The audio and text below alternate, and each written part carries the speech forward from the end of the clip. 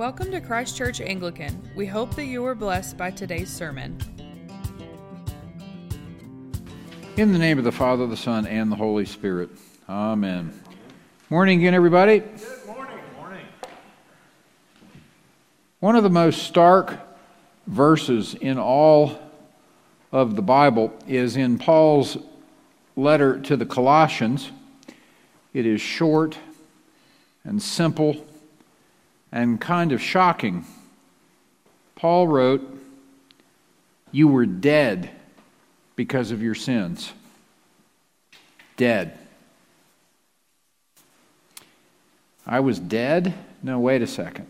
I've been alive all my life, right? You've been alive all your lives. All of us have been trying to live the best we can, growing up, going to school, working hard, raising a family, making some mistakes along the way, even some of us getting way off track into some bad thinking or bad behavior at times, but trying to come around, trying to learn from all that and be a good person. That's being alive, right?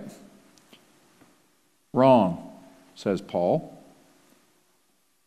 We were alive physically, we are alive physically, but being alive physically is not what Paul is talking about. He is saying we were dead spiritually. That to God, we were not alive when we didn't care about faith or ignored Jesus or shoved him aside. As the New Living Translation puts it, you were dead because of your sins and because your sinful nature was not yet cut away. The Message, a paraphrase of Scripture, says it like this: when you were stuck in your old sin-dead life, you were incapable of responding to God. The mechanics of it, the how and the why, don't really matter in the end. The fact is, we were as good as dead to God. Whether we were practicing sin with abandon or were just too busy to care about spiritual things. Like I heard a guy at a recovery meeting the other day say, "I used to drink so I could practice my character defects without a conscience." The big question is, if we were dead to God, why would Jesus come? Why? Why would Jesus do for you what you could not do for yourself, since you were incapable of responding to God and maybe sometimes consciously choosing to be that way? Why would he come to someone who was too busy or didn't care or intentionally did not believe, like an atheist? Why would he come to someone who had no interest in changing anything because they were capable and successful and self-reliance was working for them? Why would he come to someone full of pride and ego, or worse yet, someone full of anger or hate? There is only one answer. It is as short and simple and true as the fact that we were dead to God. 1 John chapter 4, God is love. God loves you. Jesus loves you so powerfully and so personally that he was willing to come and is willing to come in each and every moment that you turn to him for help. He came and he continues to come through his Holy Spirit to make you spiritually alive, to give us clarity and certainty, assurance, wisdom, guidance, hope, because He loves you enough to have died for you. When you realize this in your bone of bones, in your heart of hearts, and I'm talking way, way down, way under the hood, it should be an epiphany, a sudden realization, a breakthrough, a liberation that changes your life in a second. Or the experience of being completely loved and completely forgiven by God can unfold more slowly, but the epiphany, the life-changing result is the same. As one author put it, newness multiplies, freedom grows, meaning expands, wisdom flows, healing happens, goodness runs wild. Whether your epiphany is in a moment or takes years to unfold. Our scriptures today make it clear how to experience your own epiphany and how to keep experiencing it over the days of our lives. First, Jesus could not and did not change lives until He had His own epiphany moment, His own absolute acceptance of the love of God. Our gospel records this at Jesus' baptism. When Jesus came up out of the water, He saw the heavens being torn open and the Spirit descending upon Him like a dove. And a voice came from heaven, "You are my beloved Son, with you I am well pleased." Deep, deep, deep down inside, all of us want and need to hear God say, "You are my beloved son, my beloved daughter. With you I am well pleased." But some of us don't hear this sometimes because of hurt or loss or unforgiveness or questions.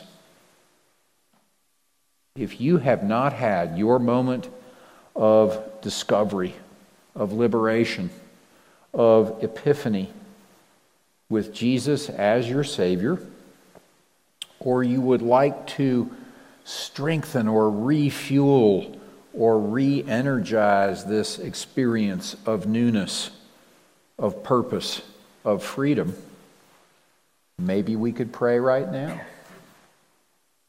If you're open to that, let's do.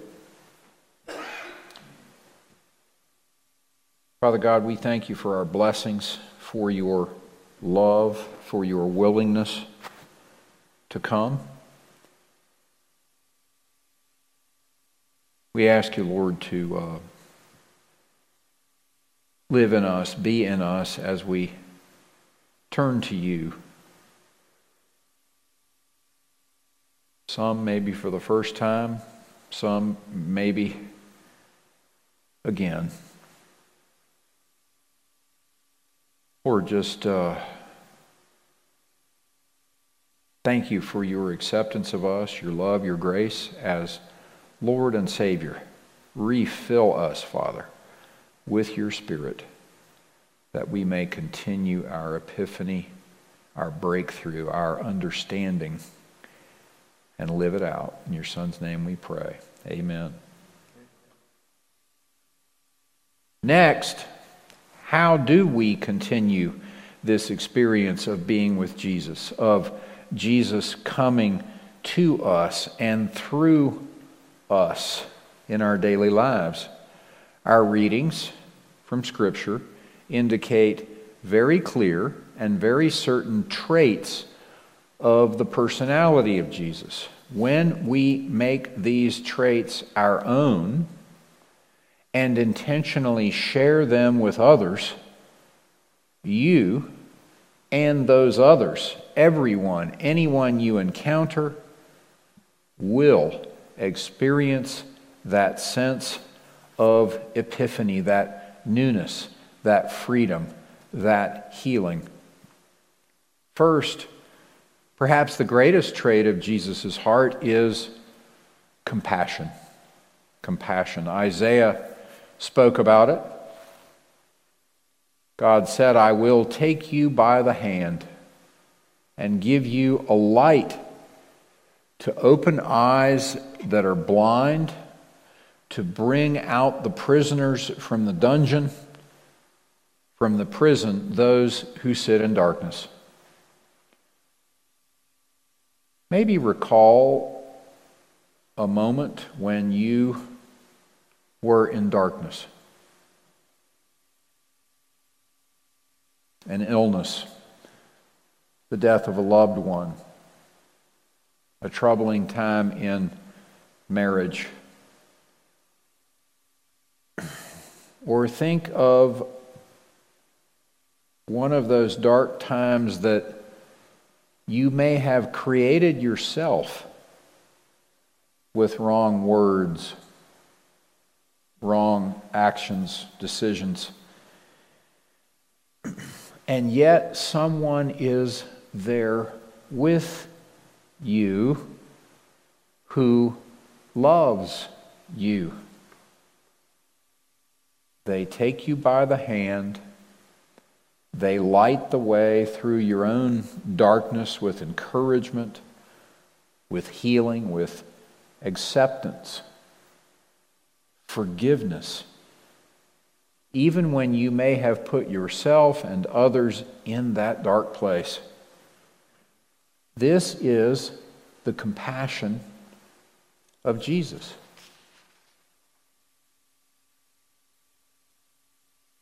A second trait to make our own is reliability, consistency. Reliability, consistency. In our psalm, Jesus said, "God is the rock of my salvation." Not because he was giving the right answer in Sunday school, but because Jesus knew and trusted in God's reliability and consistency, his unchanging compassion. Here's what God said in response: "I will make you my firstborn, higher than the kings of the earth. My mercy," that compassion, "will keep you forever, and my covenant shall stand fast with you." Reliability, consistency. Your offspring will endure forever, and your throne like the days of heaven. Jesus never changes. He never stops being compassionate. That's why we can enjoy and share life-changing moments of love and service with others. Not just once, but every day of our lives. That recurring epiphany, like when the great symbol of this season, the Epiphany moment, when the wise men brought their gifts, God's compassion opened up life and salvation and a Savior and newness and freedom to them. And they experienced it.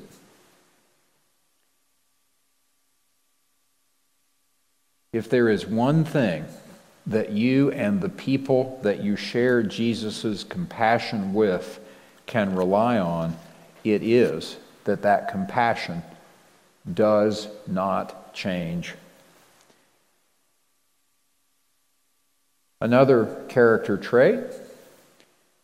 One day when my daughter Caroline was about 3 feet tall, she put her hands on her hips and said, "Dad, don't be a hater." And I put my hands on my hips and said, "Well, honey, I'm not a hater. But because she's not here today, I can admit that I am a little judgy, right? I'm just a little judgy." It's that fascinating equation that happens where, between yourself and God and Jesus, hey, he came to forgive me. We love each other. Thank you. This is great. But when I think about all those other people out there, and whatever they're given over to, they just don't get it. Like, well, they're kind of different, or I'm different. Nope. We're all the same in my heart of hearts.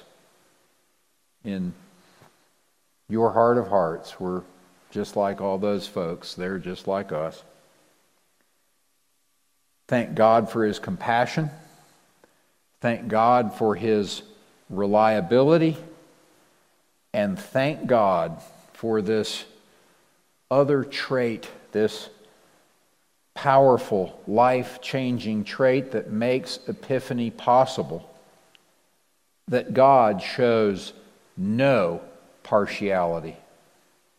No partiality whatsoever in inviting us or inviting all those people out there.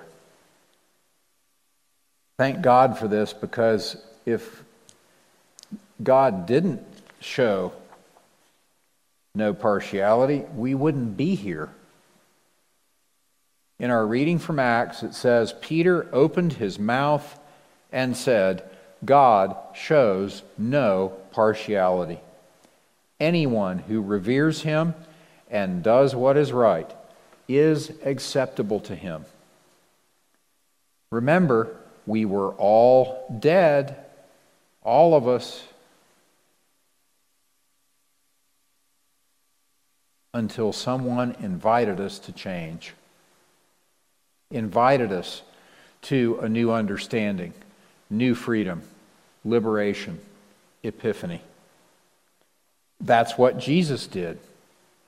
That's what someone in our lives did along the way, a grandmother, a friend, whoever, by sharing their experience of Christ, of being loved, of being forgiven, or inviting us to church, or a potluck supper, or however that seed planting that got us here happened. Peter continued saying, you yourselves know what happened throughout all Judea. Jesus went about doing good and healing all who were oppressed by the devil.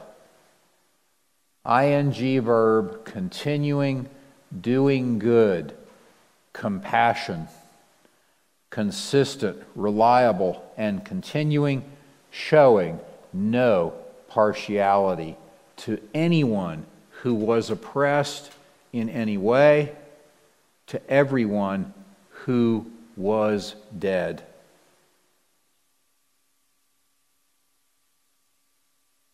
That's how we experience Epiphany. Our own smaller epiphanies, our own moments of realization, and how others experience those moments of being forgiven and loved and accepted.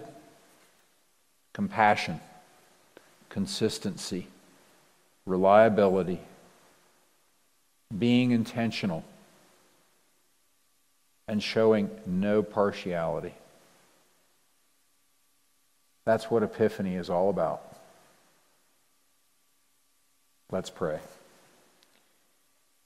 Father God, we thank you for these encouraging words, Lord. These are not just sentiments, they are facts of our life and our spirituality, that even though we were dead You were willing to come and continue to come because you love us.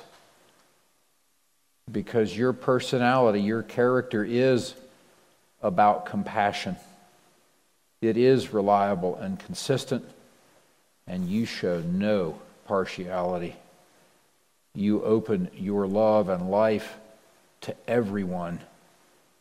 Father God, I pray that you would inspire and guide each of us to do the same and give us specific opportunities this day, this evening, this week to share your love with others. In your Son's name we pray. Amen. Thanks for tuning in. For more information, feel free to visit us online at ccanglican.com. We hope you will join us again soon.